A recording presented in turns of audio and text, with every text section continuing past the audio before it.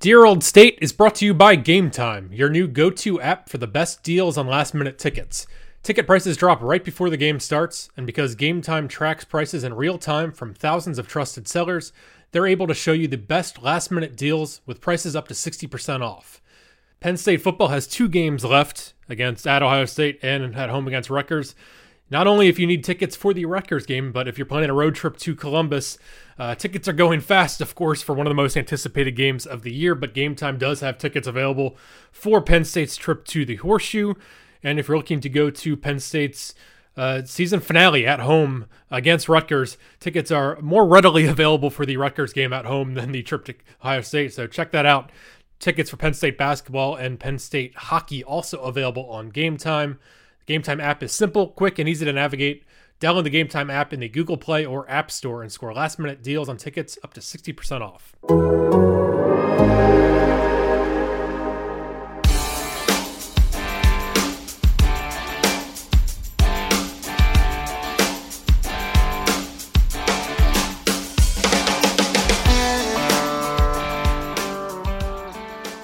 Welcome back to Dear Old State, the Athletics Penn State podcast. It is officially Ohio State week, pretty much the biggest week of the season. Every possible goal still ahead for Penn State, including the Big Ten East, the Big Ten title, the college football playoff. It's all still out there. But is Penn State capable of beating Ohio State? First, we have to talk about Indiana. I am college football editor Matt Brown, joined by Athletic Penn State writer Audrey Snyder. And Audrey, the conversation has quickly turned from Indiana to Ohio State, it seems. My. Yes, not Ohio State. Indiana was put to bed in a hurry Saturday afternoon after the game, which was closer than probably most of us thought.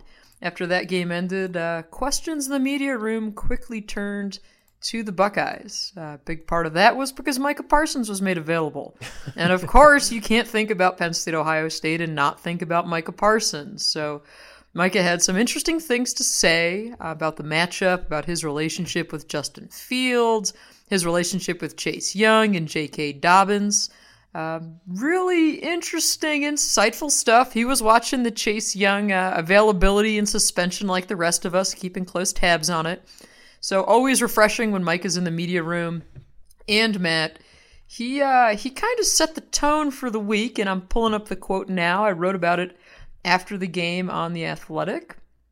Micah Parsons said... Check it out. Upon further review, always some of the most detailed coverage of Penn State football you can find. For non-subscribers, please subscribe to The Athletic. Yes, there it is. The Monday morning review is the exhaustive thing. And of course, we started by looking ahead with Ohio State with that. But we did get into the game a good bit, and we will hear today on the show too. But Parsons said afterward, I think about this coming Saturday, I think this is the opportunity for me and all the other 10 guys on defense to really, prove that we belong and prove that we can be the best team in the Big Ten. He added that he still keeps in contact with Justin Fields. They, of course, were in the same recruiting class. And I asked Micah about Fields, and he goes, we almost went to the same school twice, of obviously Penn State and Georgia. I guess really you look at it now, it could have ended up the same place 3 times with the way things played out. But Micah said, I told people already, this is the Big Ten championship right here next Saturday. This is going to make or break either one of our seasons. This is it right now. We got to capitalize immediately. So they turned the page pretty quick. Yeah. He's not wrong, and he's kind of reading everybody else's mind. But hey, the game was over. You can think about going 1-0 the next week, right?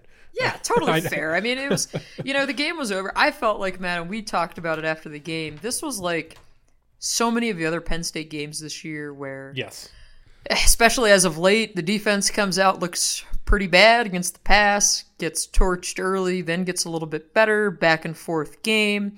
Obviously, the big thing to keep an eye on this week is going to be the availability of KJ Hamler after he got shaken up on a kick return late in the first quarter and did not return to the field or even to the sideline after that. So his availability now for the week comes into question. And, it was just one of those Penn State offense goes and stalls, and Clifford doesn't have his top receiver. The other receivers combined for a 2-catch performance after KJ Hamler left. So still not getting the production that they want out of that receiving corps. But they ran the ball really well. Journey Brown again got the start. Another back-to-back 100-yard game for him. So they ran the ball effectively. Clifford was really good with his legs. That made the difference. Of course, the 18-play, 9-minute and 1 second, 75-yard touchdown drive. Big Ten football. That was, man, and that's something, and we talked about it here earlier. I believe it was in the Iowa game where Penn State out-Iowa'd Iowa, and they were able to control the clock. But this, again, Matt, was one of those long drives. We talk a lot about 4-minute offense. Penn State's talked a lot about 4-minute offense. They haven't been able to execute during James Franklin's time here with that. They've gotten much better at that this year. And, Matt, let's give some praise to the Penn State offensive line. Definitely. Really, really great game from the guys up front. Yeah, I mean, it was a game where Penn State's secondary struggled again, and Indiana made some plays through the air. It was a game where Penn State struggled to pass the ball because the receiving core was depleted and just struggling with depth. And so what did Penn State need to do in the fourth quarter? Ice the game, keep Indiana off the field, go on a long drive, take some pressure off of the receiving core, and that's what they did. As you said, 18 plays, 75 yards, 9 minutes. They were up by 3. They converted 2 fourth downs, including the touchdown by Sean Clifford at the goal line to go up by 10, which was pretty important because Indiana kind of went right back down the field then. And, so that's one of the biggest complaints is they haven't been able to line up and play physical football over the past few years. It's how they kind of struggle to put away some games. And just in general, they haven't been the most physical team. They haven't been, it's been a problem with the offensive line. And this year even, I think the offensive line's been better, but they haven't consistently run the football. It's been pretty hit or miss, especially without Noah Cain. He's the guy who's been able to do it. But without Noah Cain, they line up, and it was Journey Brown and Devin Ford mixed in that drive. Will Levis even mixed in on that drive. I was going to say, yeah, the Will Levis and Matt, 4th and 1 on that same big 18-play drive. They give the ball to Will Levis, and I put a clip of it in the Upon Further Review piece, which is up this morning on The Athletic. I encourage you to check it out. And if you watch the right side of that line, man, they just plow those guys over. And Michael Menet had another really nice game. And you can watch him in here just absolutely give Levis more than enough room. I think that's one of the things, for as much as this offensive line has taken a heck of a lot of heat and criticism the last few years, we've seen the depth, and we saw it again. I mean, you see C.J. Thorpe get the start. Mike Miranda comes in, and it's Miranda who was in on the play that I'm pointing out here on the Levis 4th down play. He was in there, physical, gets the job done. The left tackle for that drive was Des Holmes, the backup, the guy who's spelling Rasheed Walker. He was in on that long drive too. So, again, you're seeing the depth, you're seeing the production, even from some of these backups or co-starters, however you want to think about it. But I think we're going to have some fun talking about the Will Levis package today, Matt. That was a first quarterback-specific package we've seen since Tommy Stevens left and took the Lion package, we thought, with him. Yeah, I have some thoughts. I feel like last year it just didn't work most of the time. It was just, I think it debuted against the Ohio State game. It's like, what are they doing? This just completely stalled them, whatever. And then this year, I have, to put it very, very kindly, I had severe reservations about the first time that Will Levis appeared on Saturday. Because we talked about the red zone troubles or inside the 10 troubles against Minnesota. And then here they go from the 9-10 yard line around. Yeah, he was around the 9. And he comes in and I'm like, well, what is that accomplishing? Like, why not Sean Clifford? Turns out Sean Clifford's a little bit banged up, Franklin said, which didn't stop Clifford from running 10 times for 55 yards. But regardless, I didn't think that made sense. I thought it made, it's an easier, now of course they were successful with it, but it's easier to sell on 4th and 1. It's like, okay, here's a 235-pound quarterback. If they're trying to use the quarterback without Noah Cain, I get it. To pick up 4th and 1, that's not the worst idea. It worked. At the 10-yard line, I'm sorry, I'm not so sure about that one. And this was my issue with it when they ran it earlier in the game. They get down to the red zone. My biggest problem with it, and this is what we saw last year, the debate has always been with this Lion package, this 2-quarterback package, whatever you want to call it, who do you take off the field to get the extra quarterback on? Who you taking off? Well, they took Pat Freiermuth off to put Levis on, and to me, that is just ridiculous. I mean, this is your top red zone threat, and you're taking him off the field at that point. Later on in the game, when they did use it successfully, Freiermuth stayed in the game, and I think that's what you need to do because, again, you're keeping him in there. They were running it Especially with with two Hamler tight out, ends. like- Right. Like, to me, that was, wow, clearly you know what's coming now with a run, and you just took, your best threat off the field. That's what I took issue with when they ran it first, initially, more so than putting extra quarterback on, was, wow, you just took your tight end off to do that. I thought that was really weird.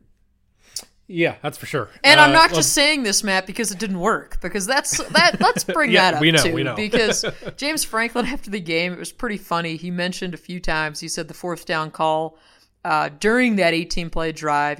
Down there at the goal line, they decide they're going to go for it. And he says, "Well, why was it the right call? Because it worked." Well, no, it was the right call. It was the Everybody right call agreed it either was the way. right call. 6 points meant absolutely nothing to you. And if you didn't get it, they'd have to march down the field 99 yards. You would have been in a worse position had you gone for the field goal and missed it. So that was a clear-cut right call, not just because it worked, because that was the no-brainer call. But Sean Clifford also said afterward, the offense, of course, was lobbying to go for it, as everyone should have been. This is, again, let's not overthink this here. Go win the game. Yeah, go finish off the game. That's Finish it on your terms, because your defense has gotten torched by these guys through the air. So why are you going to try to give them the ball back with a 6-point lead if you go for the field goal? So Clifford said, listen, had we not gone for it, our offense would have been really upset with the coaching staff. We wanted to go out, close out that drive, and they did. And that was, to me, that's something that they have to build off of this week. You have that big drive. You got to keep working on that, because that, to me, is one of those things where we saw it earlier this year, too. I'm trying to remember what game it was, Matt, where the offense was spitting and sputtering, and then they came out and had a really nice drive late in the game. It was a home game. I should remember this. But either way, that was something that you could find a silver lining in, right? Well, this was one of those things that you got to carry that momentum with you. Indiana comes down and then decides to go for the field goal and then attempt the onside kick, which Jesse Luketa recovered. So it definitely got more interesting at the end than it should have Felt like been. last year. Yeah, very they similar to just last can't year's put ending. Indiana to bed. And a good Indiana team, though. This is what they're built around, throwing the ball, and they had a heck of a lot of success with it in the first quarter, Matt. And that's where I think you have to have some concern about what's transpired here with this defense in the last 2 weeks. Yeah, I do think, give Indiana credit. They're better than usual. They were ranked last week, and I don't think that was that much of a stretch, honestly. It's a pretty good team. They're well coached. They play hard. They've been the top passing team in the Big Ten. That's even playing two quarterbacks with Peyton, or with Ramsey, who wasn't the starter, but he's been the starter in the past. Then it comes in, he's still an experienced guy, and they had success with him. And Indiana, it's a little. They had a lot of the success was early, and then Fillier got knocked out of the game just like Hamler, so both the teams were without their top playmaker on the perimeter. But Ramsey ended up going 31 of 41, 371 yards and a touchdown. Certainly concerning. Tanner Morgan had 2 incompletions for Minnesota against Penn State, and then Peyton Ramsey goes out and completes 31 of 41, averages 9 yards per attempt. They made some big plays early, and then there was the one late. Definitely concerning. I did not expect this, from the Penn State secondary. Maybe we should have seen some warning signs, as we said last week. The Pitt game, Kenny Pickett had success. Yep. It's good that the Penn State run defense continues to play very well.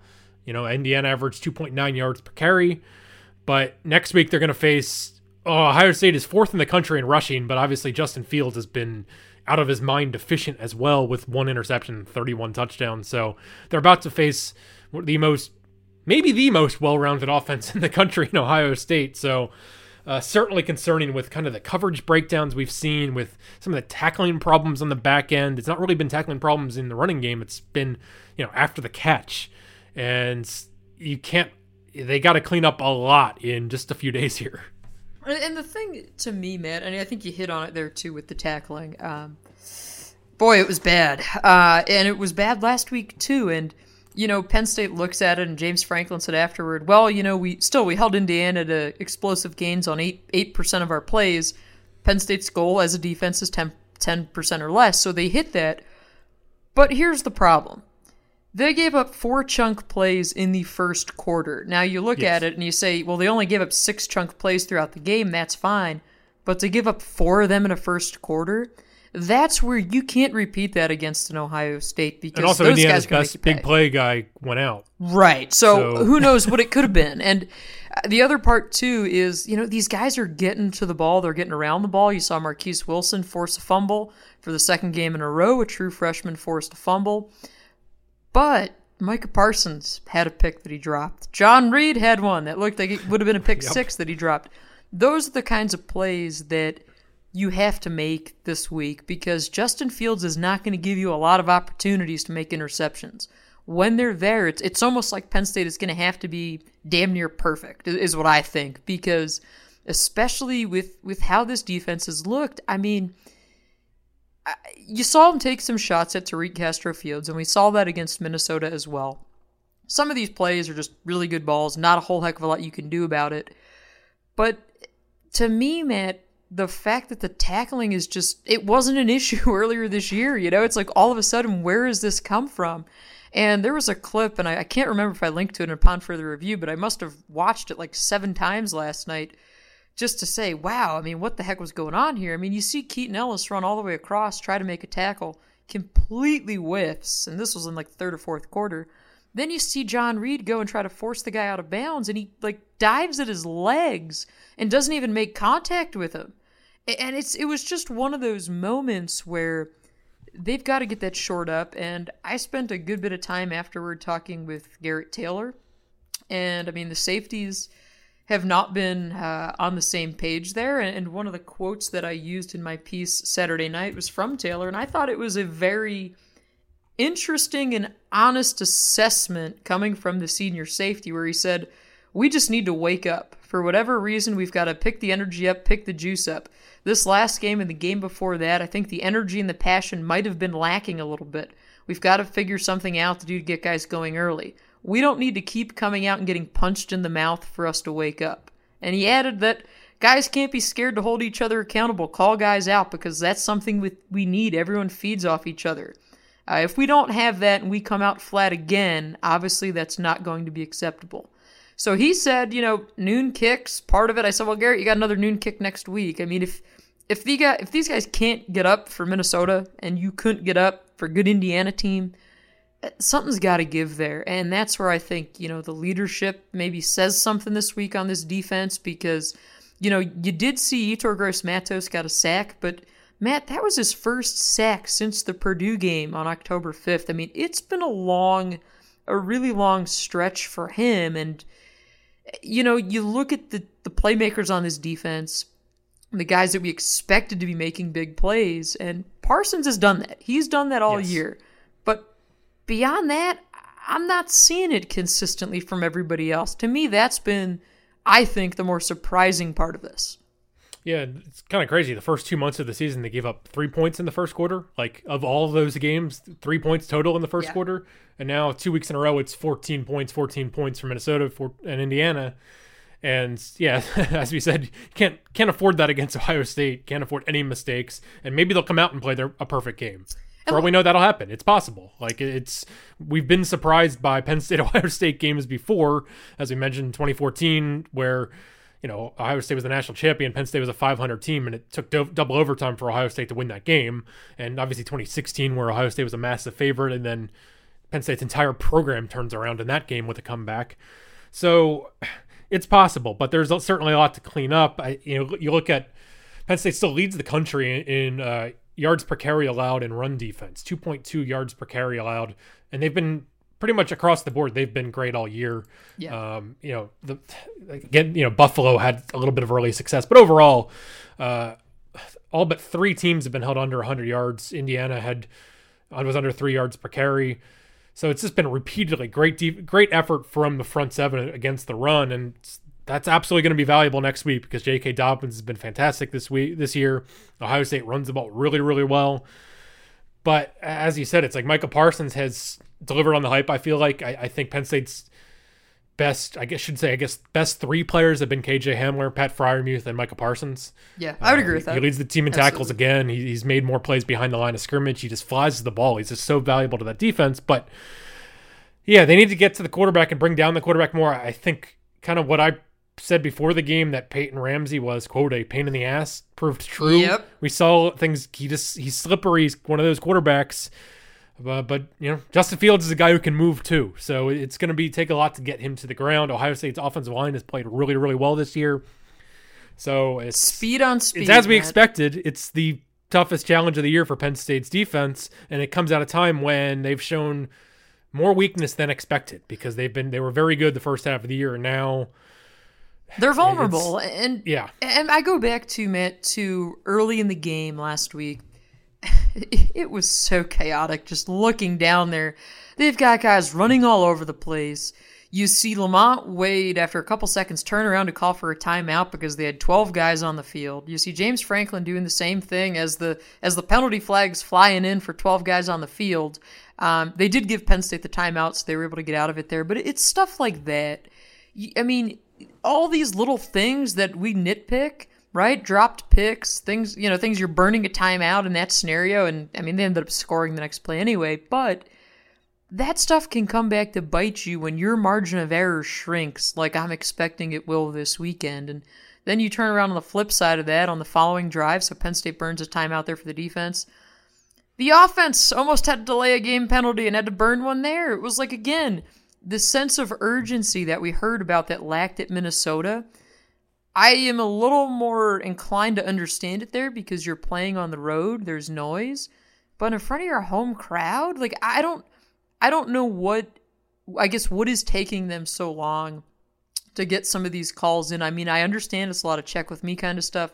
Ricky Ronnie's upstairs, but that process has got to get sped up. It feels tentative. Yeah. Their performance in the Minnesota game felt tentative, whereas Minnesota came out and looked like the far more aggressive team that kind of just took it to Penn State and dictated the flow of the game. And just feels like that's kind of what the offense has been for Penn State. They're inconsistent. They do hit some big plays, but without KJ Hamler, you really doubt their ability to make big plays.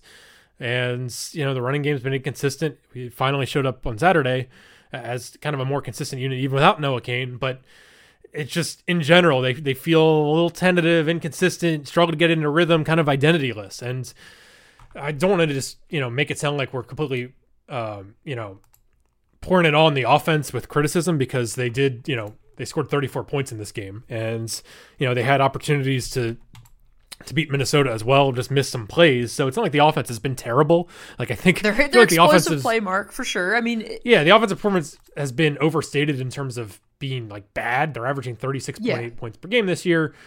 They've done enough to almost enough to win every game. Last week they were like one play away from doing it, but it does feel tentative and inconsistent for sure, and it's that great to elite jump, Matt. I think.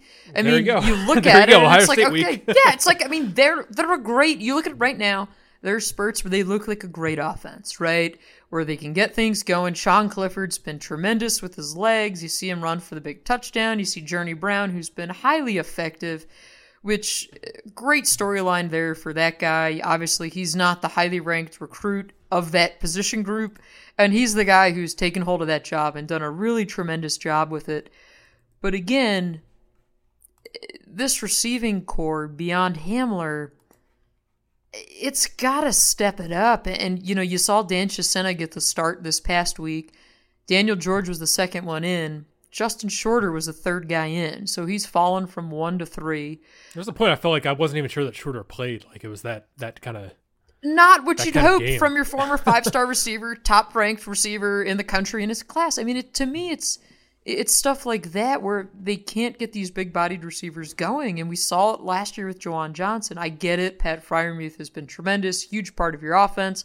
They came out, they ran the ball, but you've got to have some other guys who can make plays, especially if Hamler maybe can't go, and we'll see on that. Now, Hamler was not on the sideline after he got hurt late in the first quarter. So he presumably was in the locker room for the rest of the game.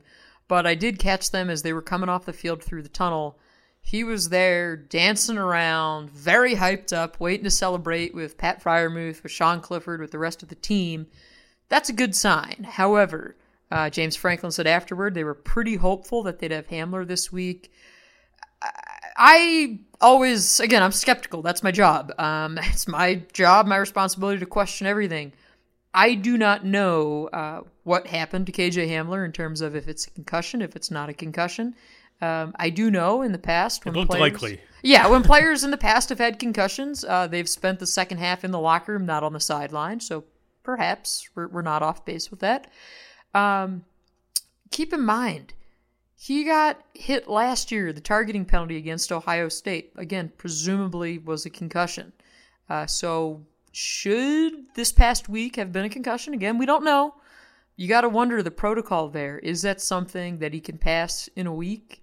That to me is a big question. Now, yeah, they say he's pretty hopeful, but they were also pretty hopeful that Noah Cain was going to be okay and play, and we haven't seen Cain in 3 weeks. So, again, cautiously optimistic, I'm sure, and they're never going to tip their hands on these things, but this is the game where you have to have KJ Hamler. And watching him on the sideline after he got hurt, I mean, he was going in the injury tent with his helmet, came out without the helmet, and he was ticked. I mean, he was very animated, more so than usual, talking to the trainers. I saw him go over to the railing and motion for his dad to come down. I mean, he wanted to be in that game and obviously couldn't be. They wouldn't let him be in that game. And hey, that's why you have people whose job it is to protect these players from themselves. So you have to see, but I do wonder, Matt, what the availability is for Noah Cain, because while Journey Bound's been incredible, I'm not saying it because of that. He warmed up. He seemed closer this week, right? Well, he warmed up last week. They said he was 90% and could have played against Minnesota, but they didn't feel like playing him because they had guys who were 100. Okay, so you give him more time. He did do more warm-ups this week. Against Minnesota, he didn't run any pass patterns. This week he did. But then he still didn't play. So maybe all along the plan was to try to get him as healthy as you could for Ohio State, knowing that you have these other guys that you really like that you want to use. So I'm curious about that, but now you've got a freshman who hasn't touched the ball in a game in a few weeks, and you wonder about ball security. But I'm not saying this as Journey Brown should absolutely get the start again this week, whether Noah Cain's healthy or not. I mean, Brown right now at least deserves to get the start based off of what he's done the last 2 weeks. If you have Noah Cain, great for short yardage, absolutely.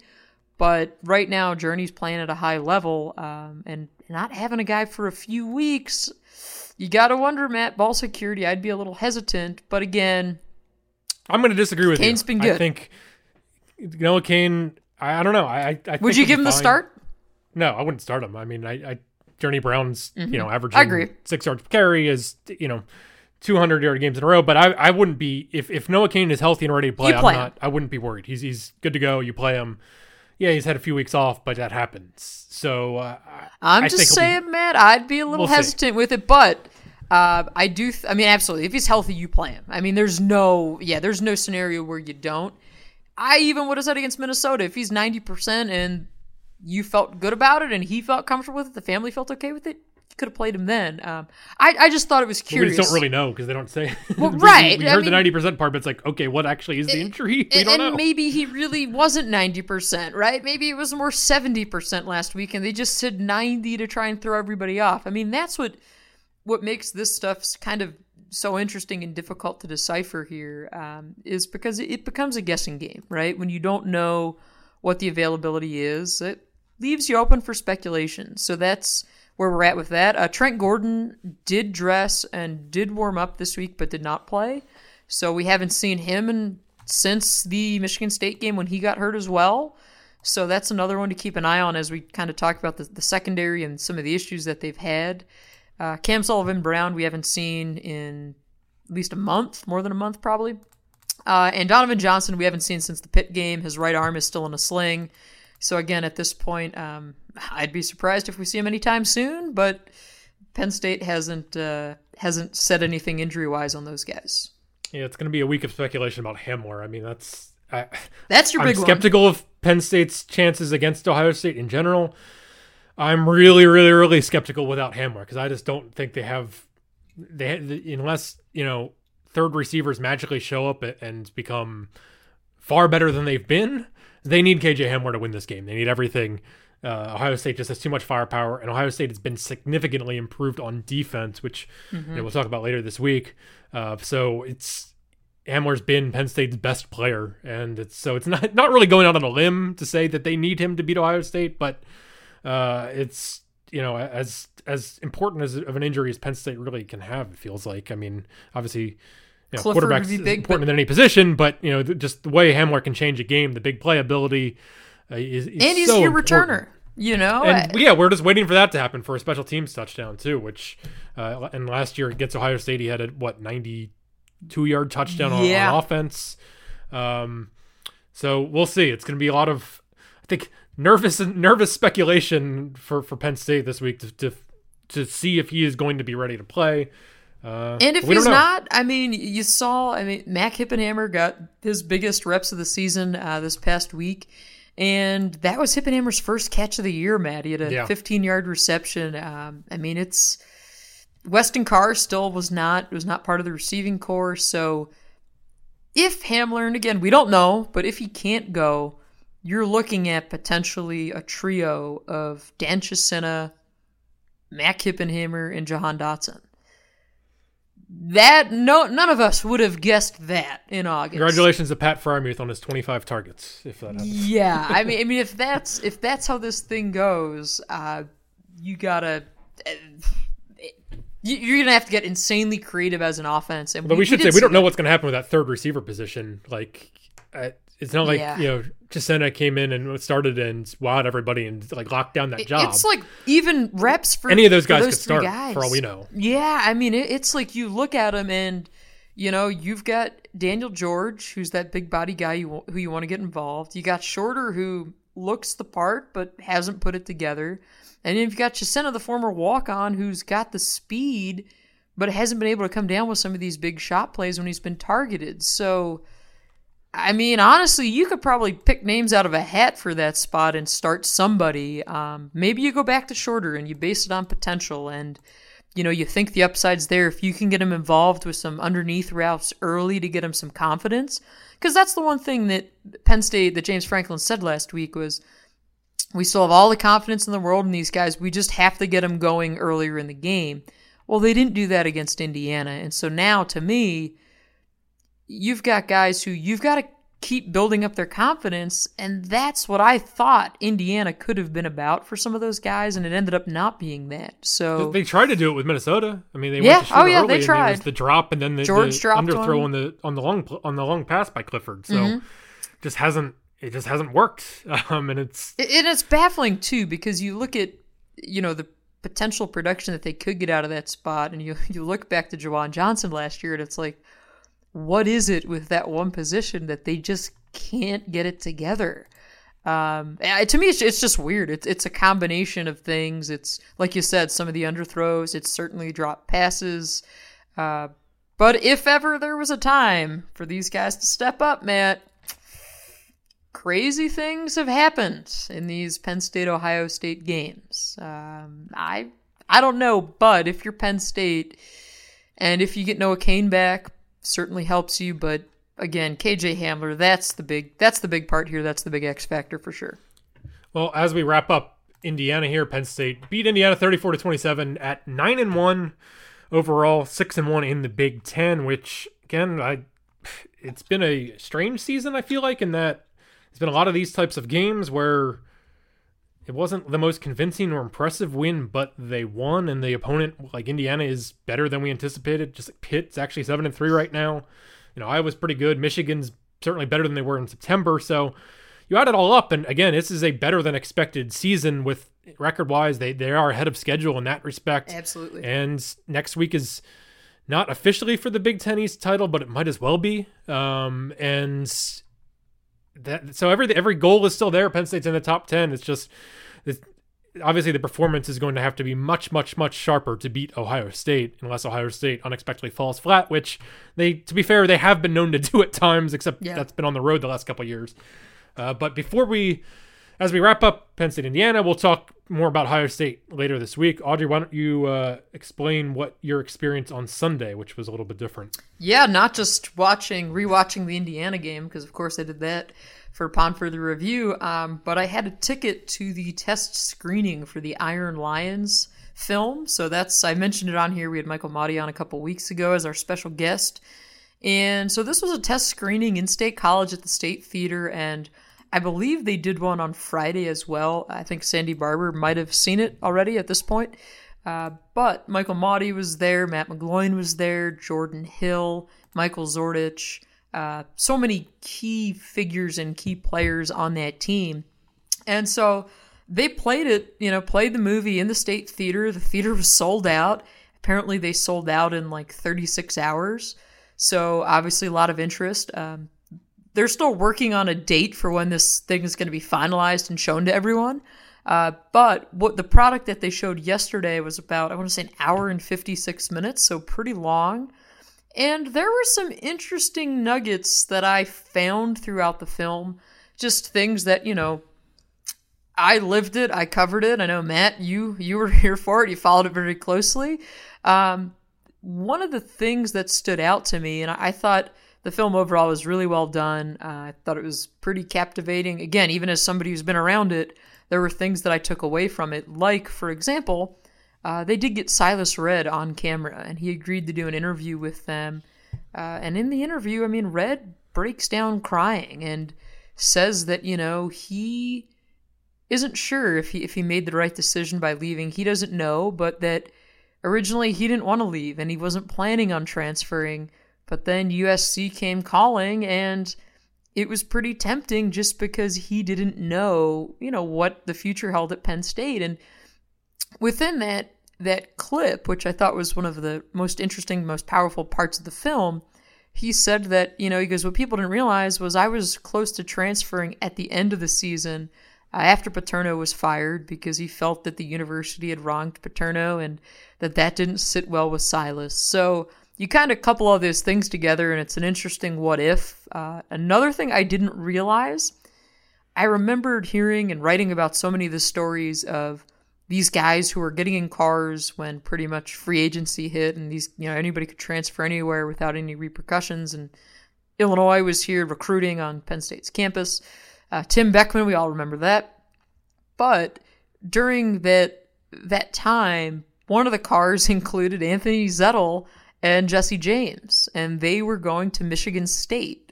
And Mike Mauti called him as they're in the car and basically said to him, like, hey, turn around. Like, you can't do this. We need you. And in the film, Mauti said, like, I didn't expect that they'd turn right around, but they did. He's like, I think they were a little bit scared.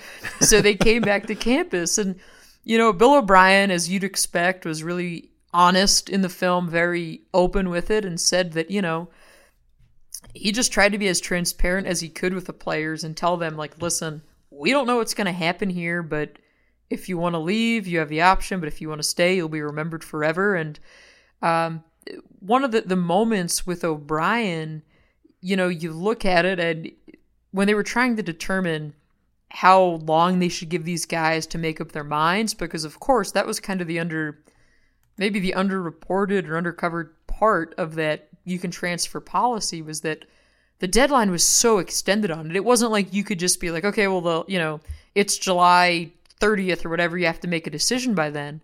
And so Bill O'Brien wanted to give the players a deadline and say, hey, the season's starting, either you're in or you're out.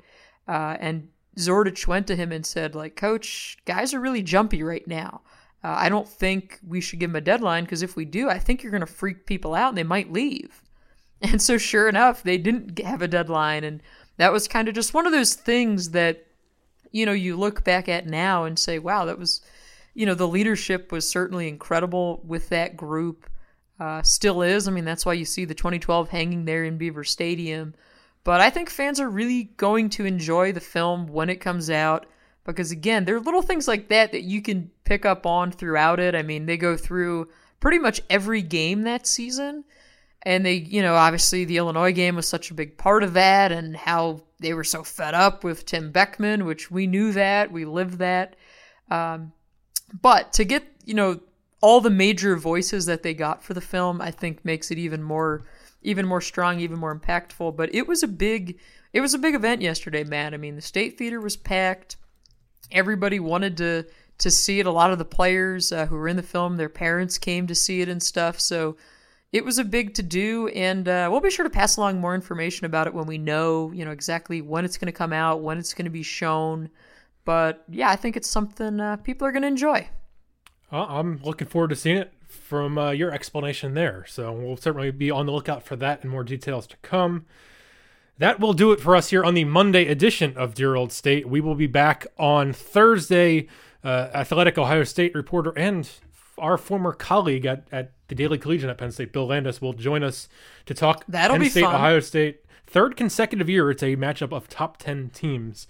And obviously, as we said, everything's on the line. So enjoy Ohio State week, Audrey. And I look hope forward everybody to it. else enjoys the anticipation. We thank you for listening to Dear Old State. Please rate, review, subscribe on iTunes or wherever you listen to your podcast.